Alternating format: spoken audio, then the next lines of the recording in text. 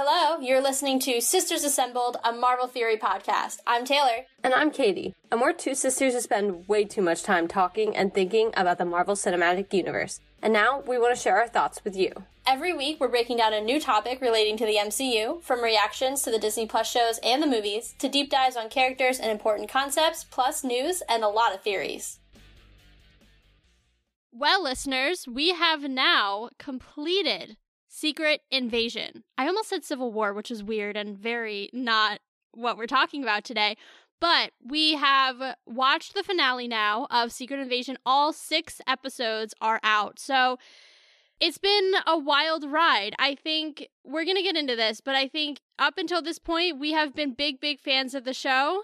And maybe they didn't do so hot on the ending, but we'll get into it. We'll dive into all of the things you need to know. We have a few episodes that are coming up to dive into a few things more deeply, but we're going to talk, at least at a high level, about all things Secret Invasion Episode 6 today, and just dive deep into what was in the episode, because realistically there wasn't a lot. But, Katie, why don't you take us away? I need to find my words. I think I've had about I've had almost 10 hours since I watched the show, and I feel like the longer I've been out since watching it, the more my feelings have really taken over, and I am upset because I think we were 5 for 5 up until the finale. I think this show did something a lot of the other shows struggled to do, which quite frankly was create a consistently good storyline throughout all episodes, and it was actually well paced. And unfortunately, while a lot of other shows, and I think The Falcon and Winter Soldier is a great example, walked out with a really awesome finale, so we were able to walk away from the show at the end of the day and still be like, that was a really good show as a whole. When you just fumble the bag so badly, I think, on a finale, suddenly it almost shuts down everything that came before it. And that's kind of how I feel about the show, and it's gonna take me a little bit of time to accept the one L in the 5 W's, but this finale was not it for me. Yeah, I almost can't even put my finger on what didn't feel right to me. Everything was off. It was, first off, how do we have a 37-minute finale? It was short.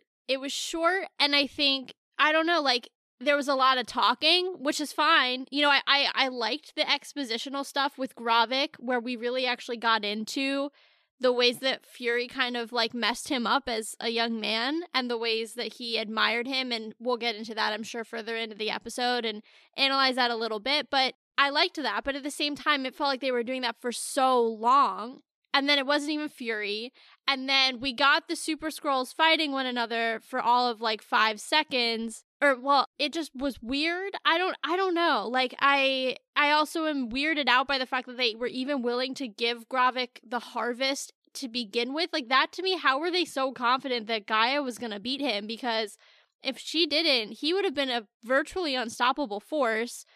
That was a really big risk. I don't know. It felt off. And then Ritson, who I thought had been, this is jumping sort of to the end, but I'm just thinking about it now because I literally just stopped watching it 15 minutes ago, is Ritson seemed pretty, I know he didn't have a lot of screen time, but he seemed pretty normal as a dude, right? Pretty ethical as far as politicians go for the most part, all of that stuff. But then at the end, to kind of put that call out the way he did against the Skrulls, and that's something that we're definitely going to dive deeper into in a later episode, but that to me was off, and I don't know, it's just something about it, and I haven't been able to fully put my finger on it yet, just felt wrong through the entire episode. Well, I have to say, I went on Twitter, as one does, because I had to know. I was like, I need a consensus on what just happened, because truly I can't just be the my feelings need to be validated, and I'm okay with my feelings not being validated, but in a sense like this, I was like, I'm not the only one.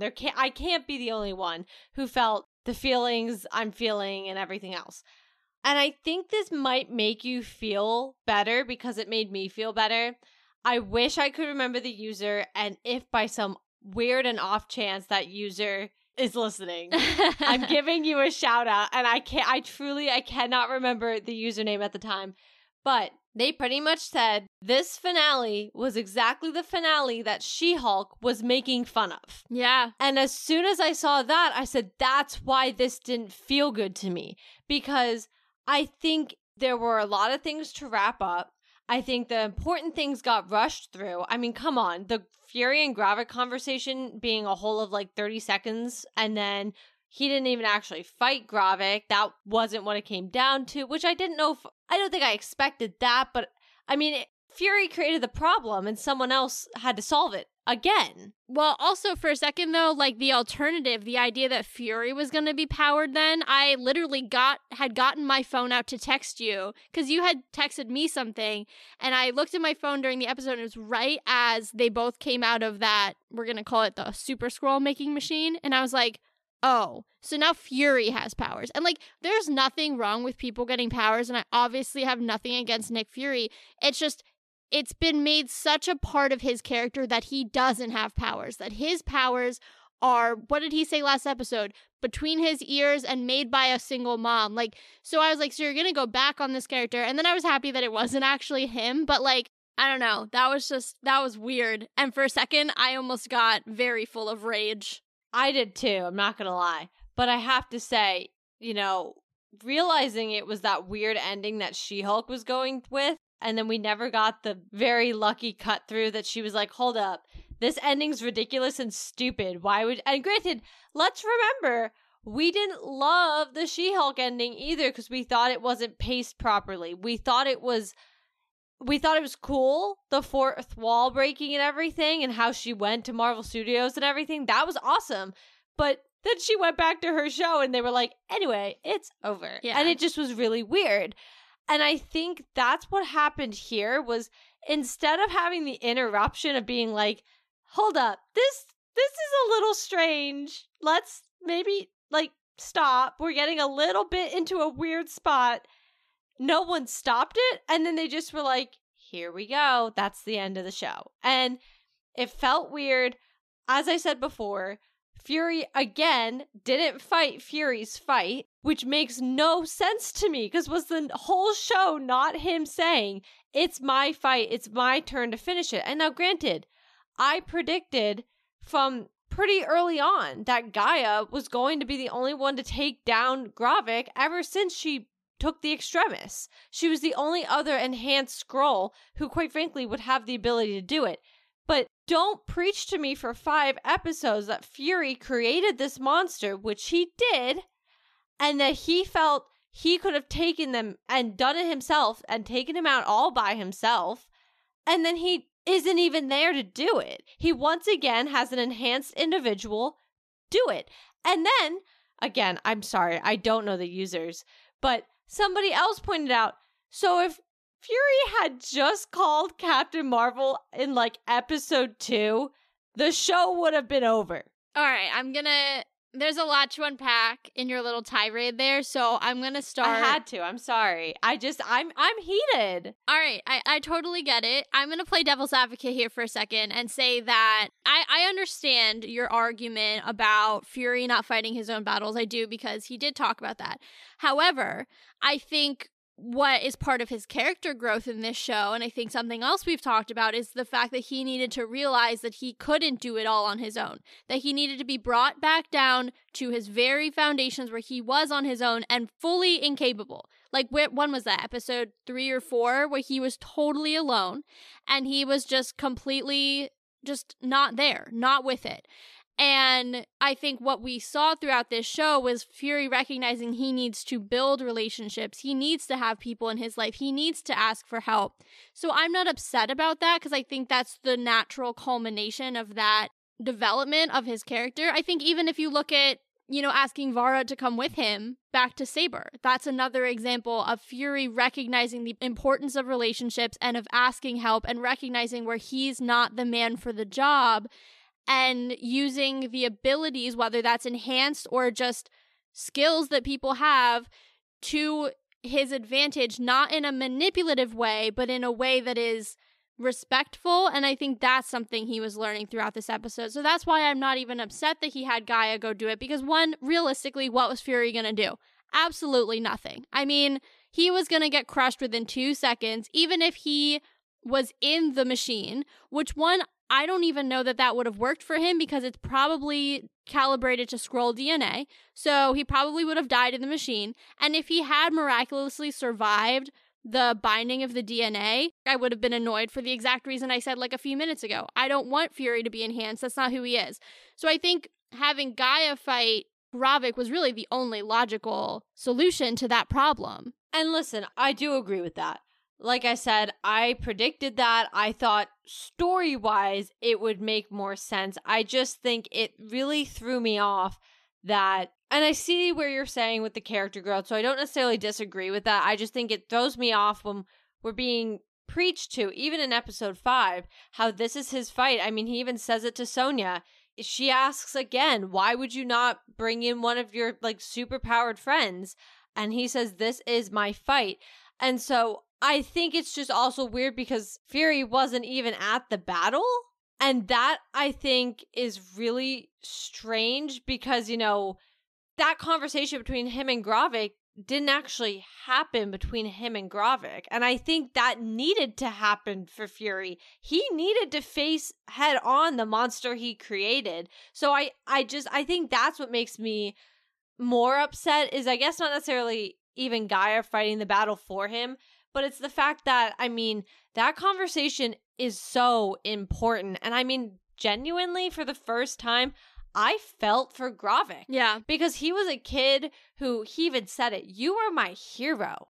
And he looked up to this man. He did everything for this man, for him to abandon him and to give up helping his people, even though he promised he would. And so, I don't know, I just felt like that conversation was so critical for Nick Fury to actually have and to see how his actions so greatly impact people. And listen, I'm sure we will talk about it. He has a similar conversation with Vara. And so I think that one's, I don't want to say just as important because I don't think it is, but it's still an important conversation to have. I just think he needed to face the monster. Yeah, and in that instance, I do agree. I think it does cheapen that whole conversation then when you look at it retroactively and you're like, oh, but that wasn't actually Fury saying all of those things. So, you know, I think, though, I will say this. I think Gravik is an example of, even though he was going off the rocker towards the end, I think he is an example of one of the more sympathetic villains that we've had. I think, you know, we talk a lot about Killmonger being one of the best ones, Gore the God Butcher, you know, just the type of villain where you can actually understand the motivation. And I think for Gravik, again, like, even though he was going for something like world domination, which tends to be a little less empathetic, I guess, like, you know, from an audience standpoint, we tend to, like, at least I do, gravitate less towards the villains who are like, let me take over the planet, because, like, who really does that?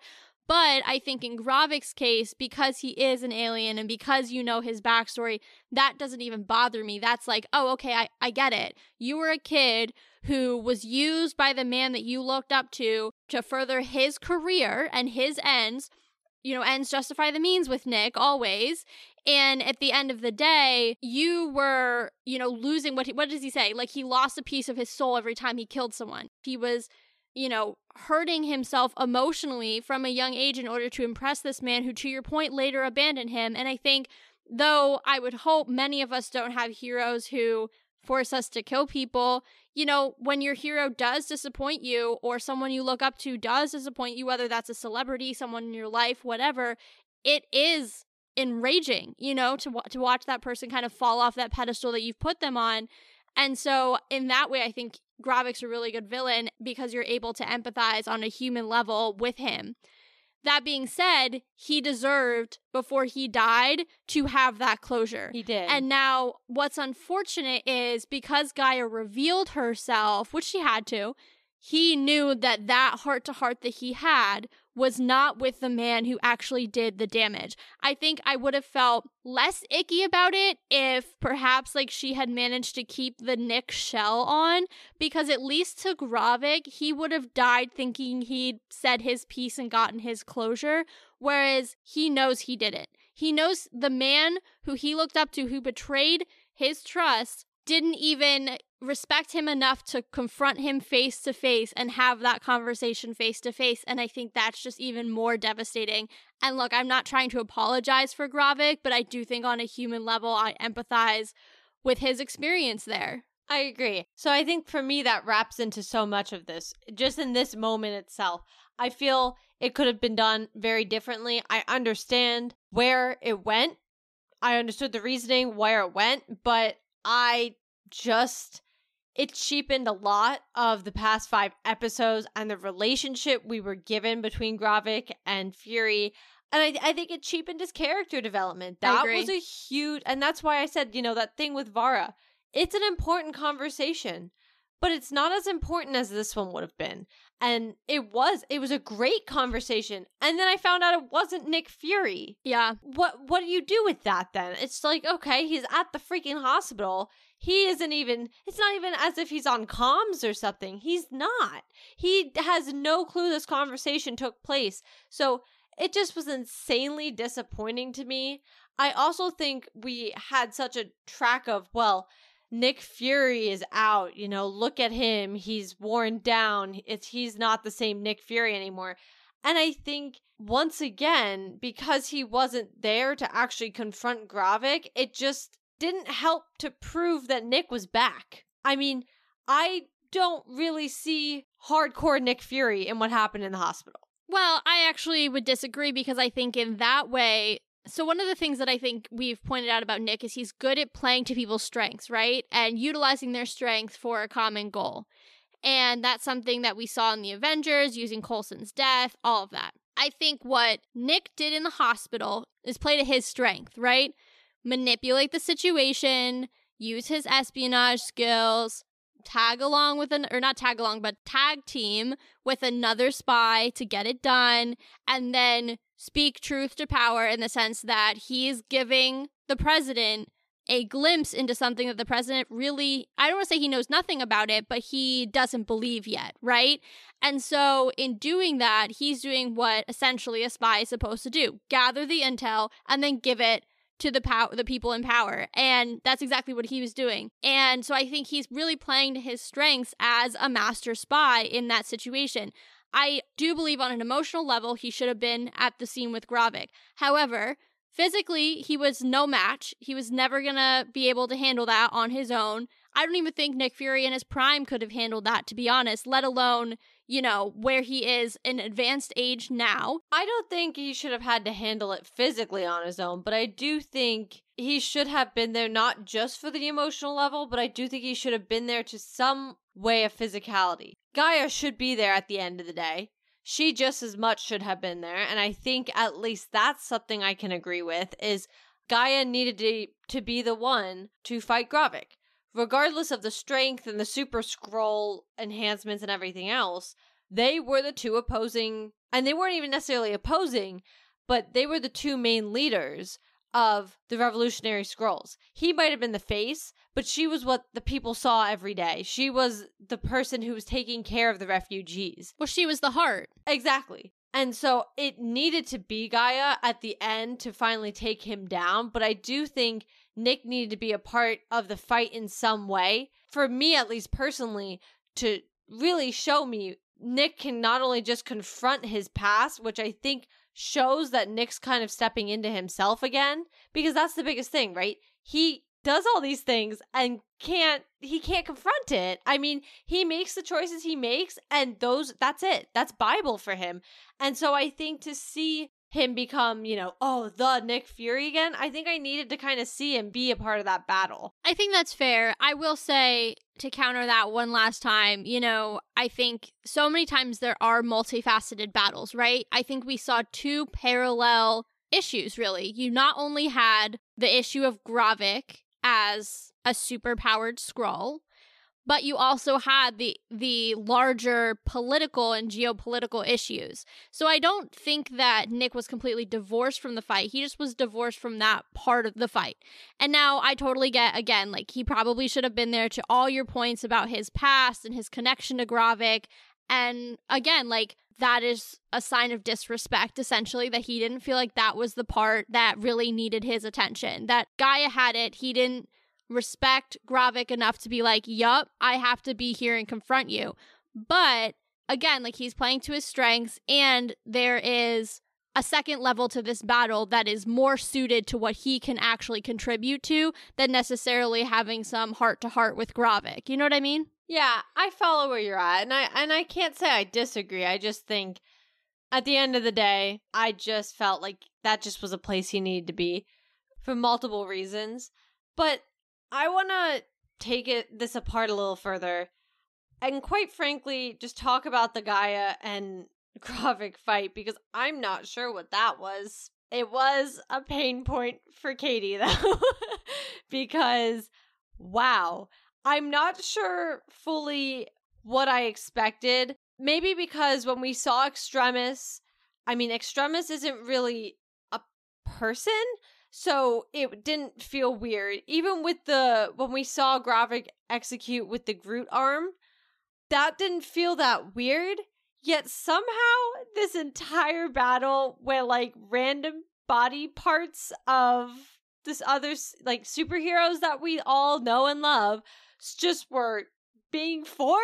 And I have to say, logically it makes sense. Skrulls take on the forms of other beings. Yeah, living things. Because it's not just humans. I'm trying to make sure I don't, and it's not just aliens. I want to make sure I'm inclusive of everybody they could shapeshift into. But and maybe this goes back to the fact that now all I can think about is this is how the She-Hulk ending was going before it was stopped. And that's all that's going through my head, because I'm like, was that really the big battle? I'm not sure what I just watched. Yeah, it was very weird. It was very weird. I liked it, I guess. I liked the challenge of trying to determine who it was every time they changed. Yes. So, like, you know, you got a Korg arm, you got a Drax, you got a Hulk, you got the Frost Giant thing, you got Mantis. Captain Marvel, obviously, Mantis. Like, there was some cool stuff with the strength. Like, that kind of reminded me of Cap. So, like, you know what the worst part is, though? It's not Cap's, it was Bucky's. How do you know? Because they showed on the computer and you could see some of the people who were in the Harvest. Winter Soldier's one of them. So was Captain America. So it could have been either one. Cap. No, Cap was one because I clocked that one immediately. I saw Winter Soldier and Gamora. Those are the two that like really are in my brain. No, it was Cap. They had some of the children of Thanos. Yeah, I saw that. Yeah, and especially the one he did where he lifted the rock. That was the one who goes after Strange in Infinity War. Ebenezer. No, Ebony Maw. Were you going to say Ebenezer Scrooge? Because I would have died. I wasn't going to say Scrooge, but I was really passionate that his name was Ebenezer. No, it was Ebony Maw. Well, there was just a lot to that. I do have to say, I was enjoying seeing who they were forming into. After seeing Winter Soldier on the screen, I was intrigued on where that was going to go. If there was just going to be a random metal arm getting grown. And then that never, I just because I was like, if we're going to go here, let's just go here. It's already weird. But I think what got me was, as I was kind of pointing out, I didn't think the Groot and Extremis stuff felt weird. I think I thought, okay, Cap's a great example, or Winter Soldier, whichever one. Super strength. Okay. It's universal. It's not physically iconic. Right. It's just, it's an enhancement. Essentially. Yeah. But like when she pulled out Drax's arm, I immediately was like, you cut off Drax's arm. Was that the budget? Because what was that? That hurt me. That was like the worst scene of the entire thing. It was very strange and uncomfortable. Also, it was weird because she was full on wearing a long sleeve jacket, which was odd. And like, I totally get that they weren't going to like, Gravik was shirtless. Okay, you're not going to make Emilia Clarke be shirtless. That's totally fine. The outfit choice was really throwing me. I don't know. And I know that's such a stupid thing to say. There were a lot of choices that were made during this scene. And I think the biggest thing was I didn't expect that level of physical changes. And so Captain Marvel made sense. They got her glow, her eyes, with the glow in the eyes too, everything else. I was like, okay, I think the irony of it was I expected more of the mysticals and the powerful types than I expected the actual physicals. And ironically, if you really think about the people not included, a lot of the ones who have natural powers, such as Thor, Wanda, were not on the list. I was straight up waiting for Wanda because So I was was like, I. heck yeah, let's do it. And that's why I was even more confused, because I was like, oh, we went for the really random physical ones. So we had, you know who someone was comparing this to? And I have to say, I've never seen this movie, and I'm sorry, I do need to watch it. That Free Guy movie that Ryan Reynolds did. Oh, I've never seen it, but I know what you mean. Yeah, someone was pretty much like, that is what this scene was. And it made sense through the few clips of that movie I've seen that I understood where that person went with that. It was weird. I wish they would have just stuck to the different enhancements you got from people rather than growing their actual parts, because it was just strange. I didn't understand why I felt we had 4 or 5 different enhancements or characters that they, had a nod to that felt like the same character. I mean, Hulk, Drax, Korg. yes, kind of the same vibe. Yeah. Strong dude, big arm. That was like what they went for the whole time. Exactly. So I was really not sure what kept happening here, but this whole scene, I mean, I could just cancel it right out of the whole thing. We could just do cut and it would be better, in my opinion, because I'm not sure what I watched for 30 seconds. Yeah, it was very weird. It was just kind of like left me feeling like meh. Like I don't want to feel meh after a fight, but that's kind of how I felt. And look, I will say we're going to have an entire episode talking about Gaia and her future now, because she has that very interesting little rendezvous with her BFF Sonya, and she now is arguably the most powerful person in the universe. So that needs to be said, and it deserves its own episode, because realistically, who can beat her now? But, we'll talk about that at length another time. Wanda can. Well, yeah, I mean, except if she pulls out and figures out how to use Wanda's powers, in which case... But Wanda's blood, to our knowledge, wasn't included in there, so... I didn't see every name. Doctor Strange can. His powers are learned. Yeah, okay, totally. You posed the question and I had answers. No, you're not wrong. I was processing. I think there are people who could potentially take her, but I will say, it would be tough. She is now up there with a Wanda, with a Carol, with a Thor. She needs to be in that conversation now. Which is just so weird to me, because it's just mainly powers she stole from other people, and I just find it so weird. Well, exactly. None of them are her own, but she also has this now, think about it, she has a crazy healing factor now. So she has a lot going on, and again, we're going to talk about that in another time.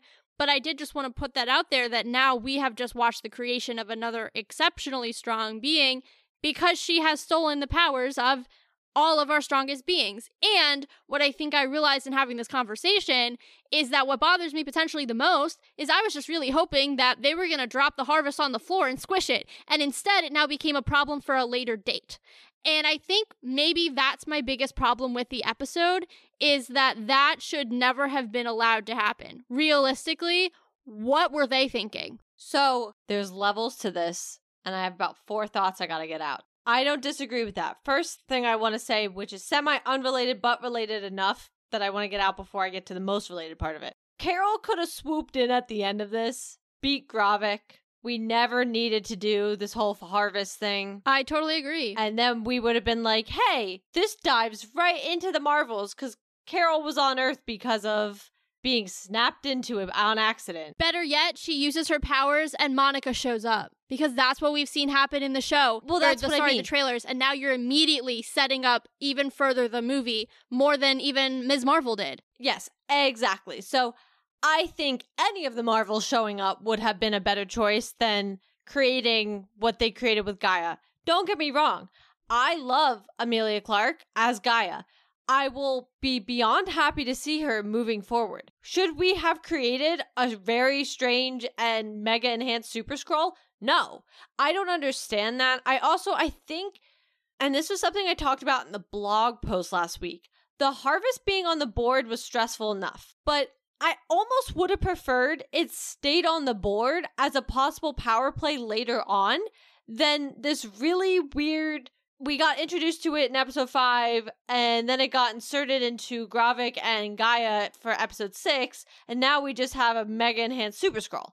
I would have rather almost had, and it wouldn't have been the Falcon and Winter Soldier, but a Falcon and Winter Soldier like show come from this with the harvest at play. Someone like the Power Broker. Yeah. Going after the harvest. Where was Valentina? Yeah, hold on. There's a whole lot of stuff we didn't see, and we'll get to that.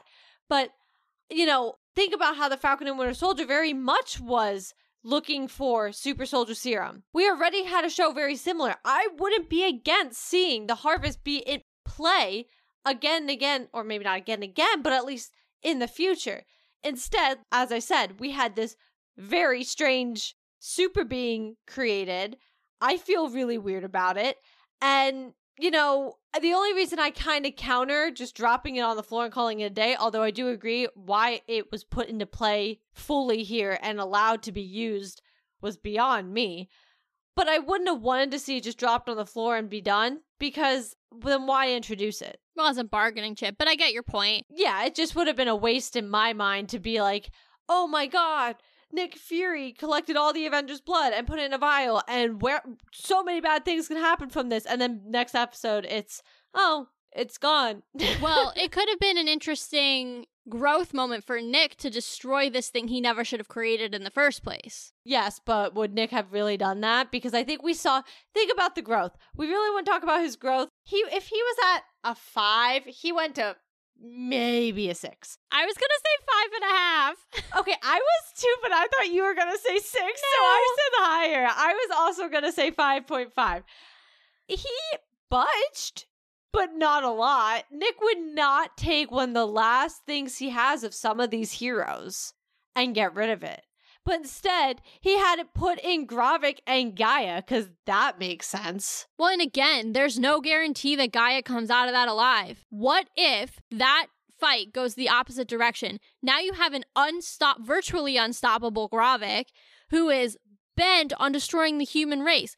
What? That is a crazy risk. I'm sorry. You know, everyone wants to say, you know, the World Security Council had a lot to say about Nick's risk-taking in creating the Avengers in order to stop Loki in 2012 Avengers, right? But at the end of the day, it was 6-on-1. They were superpowered beings, and they all had one goal in mind, right? This was a 1-on-1 fight with a super angry Skrull versus a less combat-trained Skrull. We have no indication that Gaia got any more than the basic combat training as a Skrull. Gravik, as was implied, was a spy for Nick Fury, which means he probably went through extensive combat training. Well, did you see him and Pagan in episode 3, I think it was? When they went to get that guy who Sonya had been torturing in the meat place? Yeah. So, lethal. And that, to me, is such a crazy risk to put him in a fight with Gaia and say, Gaia, the fate of Earth is on your shoulders. And that's not even 50-50. It's 60-40 in Gravik's favor because of his training.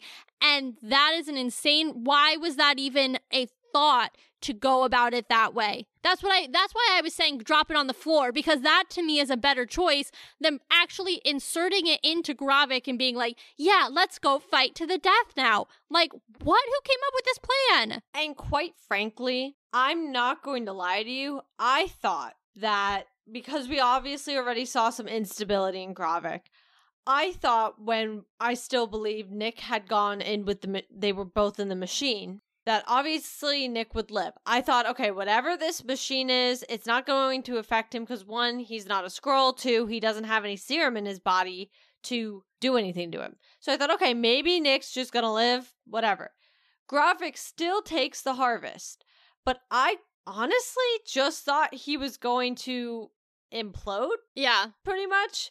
I mean, not just explode from the inside out, but I pretty much kind of saw it being an inner battle inside Gravik with all these different pieces of DNA inside of him until they pretty much kill him because they're fighting for dominance inside of his body. That's kind of what I thought was going to happen.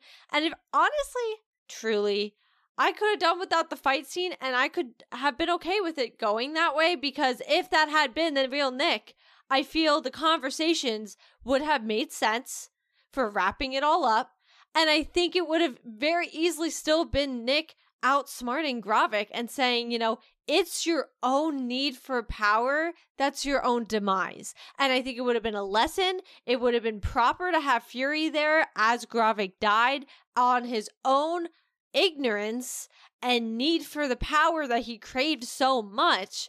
And it just would have made a lot more sense. And, we're already saying it was anticlimactic. Let people say that's anticlimactic, but at least to me, it made sense to the storyline more than whatever the heck we just got. Yeah, I agree. I don't know. I just feel so funky about that fight scene. I really do. I wanted to like it. I wanted to be like, this is cool, because I want to think all fight scenes are cool. And I wanted to think that one was cool because it's 2 Super Skrulls going at it. Like, that should have been awesome. But it wasn't. No. Because it didn't make sense. And it was just weird. Yeah, I think I also felt it was a little weird because not that I don't know cell phones exist, because duh. But it just was weird because we really didn't see Gaia with Fury after Talos' death. Yes, we did. When? There's that scene in the place. Oh, yeah. But other than that, I mean, they go their separate ways. We really almost never see Gaia and Fury together in general in this show. And so I guess maybe that's just a visual disconnect for me, because we never actually really see them together much, that knowing they made this whole plan off screen was very strange to me, because it just felt, I don't know, it made things feel a little more disconnected than I think I felt comfortable with. Because, I mean, even keep in mind, last episode, she was with Vara the whole time. Yeah, I will say, though, like, how do you preserve the twist if you know that? Right. I think it makes the fair. twist more shocking. Yeah. To not even know that they were in league together, and then all of a sudden, like, out rips Gaia, and you're like, ooh, versus, like, oh, they were talking, like, that could totally be Gaia. You know what I mean? Yeah, I just think the harder part was you kind of already knew they were talking. And even if you didn't know for sure, or you didn't feel as passionately sure about it as I did, you still could have predicted. I mean, at the end of the day, they were still going to end up, for certain reasons, on the same side of this battle specifically. And I don't know, it felt kind of weird that suddenly Gaia was there, and Nick was never there. And we really never saw Nick and Gaia interact much. And it felt a little disjointed to me. And maybe this is because, too, we're used to, by the end, all our heroes end up around each other. And this isn't really how the show played out. We had a lot of teams of 2 everywhere that never really manifested into a bigger team. Yeah, that's fair. I think that's a good point. I do want to go into some of the things that we didn't see in the show. And then I also wanted to go into a very, very important and pointed question that was asked by our good friend Agent Ross. But to start, Katie made a very, oh, I know what you're going to talk about face, which I thought was quite obvious in my lead-in, but all right. Well, I was zoning out slightly, and then you said that, and I was like, because I'm not going to lie, that was the best part of the episode, in my opinion, so. 100%. Yeah. I know, I saw you going, and then I saw you come back, so it was very visible on your face that you were, like, not quite with me. But I think, there were a few things in this show that we were expecting to see that we didn't see. And one that I mentioned earlier is obviously Valentina. I remember seeing in the Google cast that she was on, or in the cast. So I'm not really sure, if she was in a cut scene or a cut end credit or whatever it was. But I don't know about you. I didn't see a Valentina. I really thought when Gaia was going through and unlocking people that we were going to get more people than just Rhodey. Same. That was a major, major disappointment to me. I was like, show me some other people that are Skrulls. And, I really, really wanted to see that. So that one kind of bummed me out. I'm going to respond to 2 of these, or both of these, and then I have my own. I definitely expected Valentina at the end. I think that made the most sense. Gaia definitely... Not that I'd be saying she'd be on the Thunderbolts, per se, but she definitely would run with that type of crowd. It would be weird, though, because she and Ghost, like, did you notice that Ghost was one of the people, and then she used Ghost's powers? Yes. Like, imagine this girl rolls up with these powers you never wanted, and this girl kind of low-key chose it. Like, what a slap in the face if you're Ghost. Yeah, I don't disagree. I definitely think that would have made more sense to me. I'm not against the Sonya Gaia thing. Wherever those ladies are going next, I want to go. But now I'm even more confused because I'm not sure where that's going to go. And we'll cover all that in its own episode. That's its own thing. I definitely expected Valentina, or quite honestly, I expected Sonia to kind of turn around and mention, oh, my friend or something, something to kind of make that connection, because I definitely think those two ladies have to have a connection. So it felt weird. MI6 and CIA? Are you kidding me? 100%. Well, that's what I mean. So I don't know. I did expect Valentina. I definitely expected to see more people, even just one other. Even when they were just unveiling all of the different humans, and was I not right? Was I not right? I called this from the predictions episode that those pods were all humans in stasis. I knew it. I just need to say that because I did very well with this show. I was really disappointed, especially when Sonia pulled the one I don't even know, sheet kind of back a little bit. And it was just a random dude. I know. I kept staring at him as if I was supposed to know him. And it was just some blonde guy. You know what would have been crazy? What if it was like the original Cap and the whole reason he went back in time was Peggy was because it was a Skrull? I was thinking the same thing, but I also was trying to figure out strategically why the Skrull would have done that. Why not create a universe in which the Skrulls are allowed to live freely on Earth? Yeah, but how much do the Skrulls know? I don't know. I don't. I'm just putting that out there. That's what I mean. That mixes two of our big storylines, and I'd rather not at the moment think about that because that gives me a headache. But I really did expect a lot more coming from that. I will say the thing I didn't see, and maybe, you know what, if there are any eagle-eyed listeners out there and you're about to tell me I'm wrong, please, seriously do. And maybe I looked away during this scene. But did we ever see the DODC or the case? Oh, no. And that was in the trailers, right? Like, I didn't make that up. I mean, I didn't see the DODC, but we all know in terms of eagle eye level, I am not there. So, That's true. But I mean, where would I have gotten that information from? I don't know. And that was definitely in the trailers. I was really excited when you brought it up, though. Like, in the trailer, I was like, oh, yeah. Well, I'm trying to understand not seeing them. Okay, fine. But what I'm not sure now is, because I could kind of be like, okay, well, they got the Cull Obsidian DNA from the DODC. Somehow, some way, maybe the guy's a Skrull, the guy who leads it, whose name I don't bother to learn. But we never saw it. I feel like I have to fill in those blanks with information I didn't actually get. It just felt weird. I wonder if it was a cutscene, to be honest. But then why are we putting it in the trailer? Because that was even more weird to have put it in the trailer when it had... I didn't need to ever see that, and it wouldn't have changed how Secret Invasion took place, No, I understand that, but we all know that they're not afraid of putting fake footage in trailers. So, I think we always have to take trailers with a very large grain of salt because... I think about Infinity War all the time. That big scene where they're all running that never actually showed up in the film. This is not the first time that they've left scenes on the cutting room floor that they put in a trailer. I don't disagree with you, but I have to say, the Infinity War scene to me is different because it was purposely misleading from a very hurtful ending. Versus, it doesn't to me have the same impact to just have left a random scene of a DODC case with the possibility of it being a Cull Obsidian body part, and they just put that in the trailer and then walk away. The Infinity War one was purposely deceptive so that we had no clue what was going to be happening in that movie because we were like, oh cool, another team up, here come our heroes, yay! And that was gonna be that. And instead, everybody got really hurt that night. Instead, there was a lot of pain to go around and nobody felt good. And I cried on the streets of Spain and a bunch of Spaniards kept staring at this wailing American. Dude, I was walking in the middle of the road. It was raining. I had my Avengers blanket and my icy still, and I was just crying. And my friends were recording me going, "'Cause you had a bad day." It was just, and it's a very iconic video to this day because it's like, what did you just do? I came out of Avengers Infinity War and it's midnight and I'm very sad. But I don't know. I just feel like those are different levels of misleading, and I don't know. It just felt weird. I don't disagree. I just think, that's the prime example, but there have been other examples of misleading trailers since then. That's like obviously like the most well known.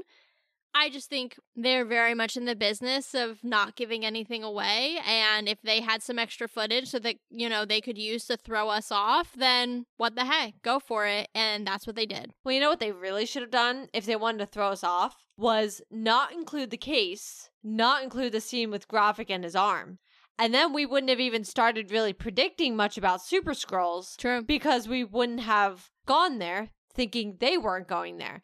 So that's actually what they should have done. And then as the Super Skrull stuff started kind of coming more to light, that would have been a more raw reaction instead of knowing Super Skrulls were going to be in the show. Super fair. Super fair. Last piece. And then we're going to call it because, like I said, we're going to talk about the president and his new war on Skrulls and also his future and Gaia in separate episodes because those warrant their own discussions for sure. But the last thing I want to talk about is Ross asking the question that the audience all is now asking or has been asking for a while, which is, hey, Rhodey, how long have you been here? Because I'd like to know.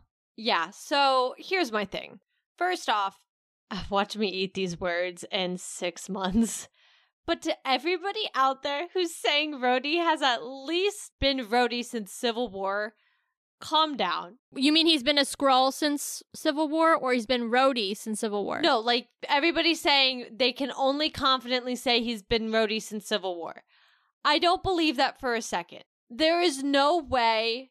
First off, we already have confirmation that the Skrulls were not forming at that time. The Revolutionary Skrulls did not form until later on. Yes, that is an important distinction. Yeah, I know where your counter argument's going to go, so let me just explain. I no longer have one. You clarified what I needed you to clarify. Okay, good.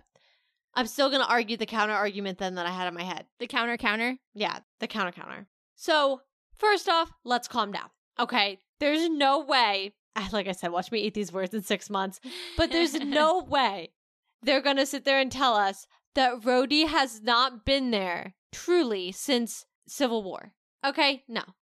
Second, let's look at his character. Truly look at his character. First off, Taylor, you pointed out the braces. A great giveaway. Thank you. Because that's something everybody's pointing out now that Rhodey stumbled out of the thing because he couldn't walk out of the machine because he doesn't have legs that work. This girl called that 4 episodes ago. So I would just like to say for everyone, Caitlin, who was like, but he wears braces under his clothes. No. Whoa. I was just throwing out the theory. Yes. I threw that out as I didn't shut you down. I just said, I'm going to counter it with saying maybe the technology has gotten a lot further than we know. I just think they quite simply didn't want to have whoever that Skrull was wear the things on all the time. Yeah. And the second he stumbled out of there, I was like, vindication. Yeah. But that, again, he wore them in Infinity War, and he wore them in Endgame. On top of that, again, and I went into detail with this in one of the blog posts. I think it was episode 4. Or was episode 4 the one he was revealed in? 4 he was revealed in, I think. And then it was 3. He passionately tells, I don't know what he is at the time, General Ross. I don't know what his position is. I don't remember. Off, pretty much. And is like, I regret signing the Sokovia Accords. I pretty much he says screw you in Infinity War. There's before Cap and Nat and all them walk in, he pretty much says screw you to the general. Then he goes to work for the government. That's weird. That's just a weird change of pace because he is actually he technically makes himself a fugitive by aiding fugitives. So there's that. Well, the Sokovia Accords no longer exist. So right. But at that time... Yeah, I think, though, after they brought everyone back, they were kind of all given remember, they were given blanket amnesty for everything. Because that's Sharon's whole thing. Yeah, but you're, going on hold on. You're on a different... I am not understanding what you're trying to say to me right now. My point is there was no gain for a Skrull there when we saw that the Skrull instead needed to infiltrate the government. Correct. Look. Here's my thing, though. Rhodey is a career... No, I know what you're saying. You're saying there's no point in the Skrull taking over Rhodey until he's back in the government, right? Because Rhodey as Rhodey, then what are you saying? Then, like, truly, like, make your point clear, because I'm not picking up what you're putting down over here, dude. Okay. My God. Try again. Okay. Rhodey in Infinity War pretty much says screw you to the government, becomes a fugitive because the Sokovia Accords are still in place in Infinity War. Correct. Okay. A Skrull has no reason to have done that. This proves he would not have been a Skrull in Infinity War either. Yes. Following. I now understand what you're saying. Okay. You were not explaining that clearly earlier. Okay, the listeners can be a deciding factor to that because they're going to hear this whole conversation. I might strategically edit some things. Oh, You're yeah, welcome. okay. No, listeners, you have my word that unless it's us flubbing words, I won't take it out, I promise. You guys better make sure you hear that and hold her accountable for that. But that's my point. And then when the Skrulls come into the picture, then making him kind of go more into the government again after they are granted amnesty and everything else makes more sense. But initially, I'm trying to help disprove the fact that there are people throwing out that we've seen a Skrull as Rhodey in Infinity War and Endgame. That's what I'm currently trying to help disprove, because I think Falcon and Winter Soldier, yes, that was a Skrull. That was a Skrull, okay? Period. The end. I would agree. And I think to further your point, though, where I was going, and I think it supports your theory as well, is I don't necessarily just think that the Skrull is when he started to go back to the government. I think naturally Rhodey is a career military man. That's who he is. That's who we've always known him to be. He clearly believes in the American government and the rule of law. That's why he signed the Sokovia Accords to begin with. I think he was PO'd at Ross, rightfully so, after everything happened. But I think at the end of the day, he wasn't able to keep away from the thing that he made his career. And so I could see real Rhodey going and joining back up into the government, and that's when the Skrull says, this one, we're going to take this one, right? I don't think it necessarily has to be that the Skrull overtook Rhodey and then made their way back into the government. I think that could go either way. The one other thing that I want to say about when it could be is this Skrull did not understand who Rhodey was as a human being at all. This person pushed on people who outranked Rhodey by a mile that our Rhodey would never have spoken to the president the way that he did. As we talked about, he never would have spoken to Nick the way that he did, because our Rhodey understood the chain of command and where his place was in that chain of command, and always, because of his military background, respected that. This Skrull just kept pushing the agenda of the Skrulls harder and harder and harder. And now I don't think that Rhodey was that way in Endgame. I don't think he was that way in Infinity War. He was not, to me, his personality was not off. I don't think we saw him enough, and he had enough screen time in Falcon and the Winter Soldier to say one way or the other that definitively he was not himself. The one thing I will say, however, and we talked about this a little bit, is the one thing that he did do, if I remember correctly, was push Sam to memorialize the shield. Take away the symbol of Captain America. Now you're taking that symbol, that hero, though he may not be enhanced, you're taking that symbol off the board, because even though Steve Rogers is no longer around, having any Captain America around goes against what the Skrulls are trying to do. Yeah. So I think in that way, I could see that being a mark in the favor of Rhodey being a Skrull already in the Falcon and the Winter Soldier, beyond some of the other things that Kevin has said. Yeah, I mean, I'm still going to say 100% Falcon and Winter Soldier. Before that, I mean, also, and I said it once before, I'll say it again, it's wrong of them to say that wasn't really Rhodey in Endgame. Yeah. But I guess in my own brain, it just doesn't make sense to have him there when everybody was dusted. And we also know there was no reason to. The Skrulls were not yet almost unionized, if you will, because that's like kind of what the direction they went. As for Ross, we talked about this before. Wakanda Forever, that was not Ross. I don't believe that was Ross. And the character has come out, the actor who plays him has come out and said, I wasn't playing a Skrull, or at least I didn't know I was playing a Skrull if I was, or something like that. He pretty much was saying he wasn't playing his character any differently than he would have. And I'm like, yeah, that's fine. You don't necessarily have had to. But I don't think that was Ross in Wakanda Forever. I disagree. I think the change happened after he went on the run. Yeah, but he was less valuable on the run. Still had contacts. I don't know. Yeah, but I think he had a lot more value before he went on the run because of who he had contacts with more and who he was directly in line with versus once he was on the run, that cut some things up. I guess I just didn't see enough. Like with Rhodey, it was so obvious to me from the beginning, right? That he was so off. But like Ross, maybe he had a better scroll playing but him. we also but like, only had about 0.5 seconds of Ross. And that conversation with Fury and Rhodey didn't go weird until about halfway through. but that was also his first appearance. Right. But think about how much more time than Rhodey, even that conversation alone was more screen time than Ross had. I understand that. You're missing my point. I'm saying that for Black Panther, he was not off. He was not weird.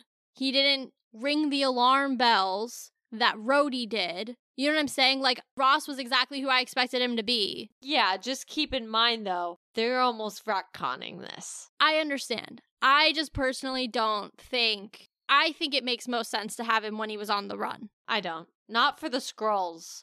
I think, like, logically, maybe for the MCU as a content creation platform, but I don't think for the Skrulls in the storyline, it makes sense. Yeah, I mean, I guess we'll just agree to disagree on that one. I don't know. We'll see how that shakes out, but I just don't. I don't know. I don't feel that way about Ross. Anyway, we're going to call it a wrap on our Secret Invasion Episode 6 reactions. Like I mentioned, we're going to pepper in a few more deeper dives on a few topics relating to this show. So if we didn't talk about something that you felt was important, also known as the President's New War on Skrulls, we will get to that in much, much, much more detail and how that might affect the MCU in the future as we roll out a few upcoming episodes. Just want to say, now that we're wrapping this up, thank you for coming along this journey with us. We've had a lot of fun covering it. We're excited to dive into a few new topics between now and Loki, which is our next show coming out all the way in October. So we've got quite a bit of time to deep dive into some fun stuff with you guys.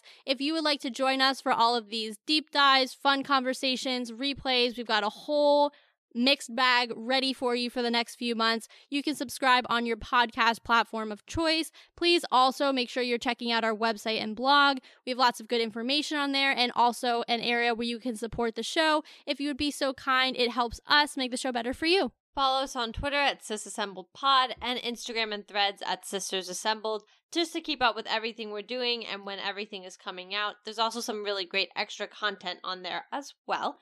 And as Taylor said, we are going to be doing some fun episodes that go into a little bit more detail of certain things from Secret Invasion, the sort of the finale, maybe touch on some of the series as a whole. So that means our next episode is going to be going into Gaia and pretty much, Super Skrull Gaia, who she is now, what her future might hold, what it all means. So we're going to be talking about that next week. So make sure you guys keep an eye out for that, as Marvel just blew your mind. So let's talk about it.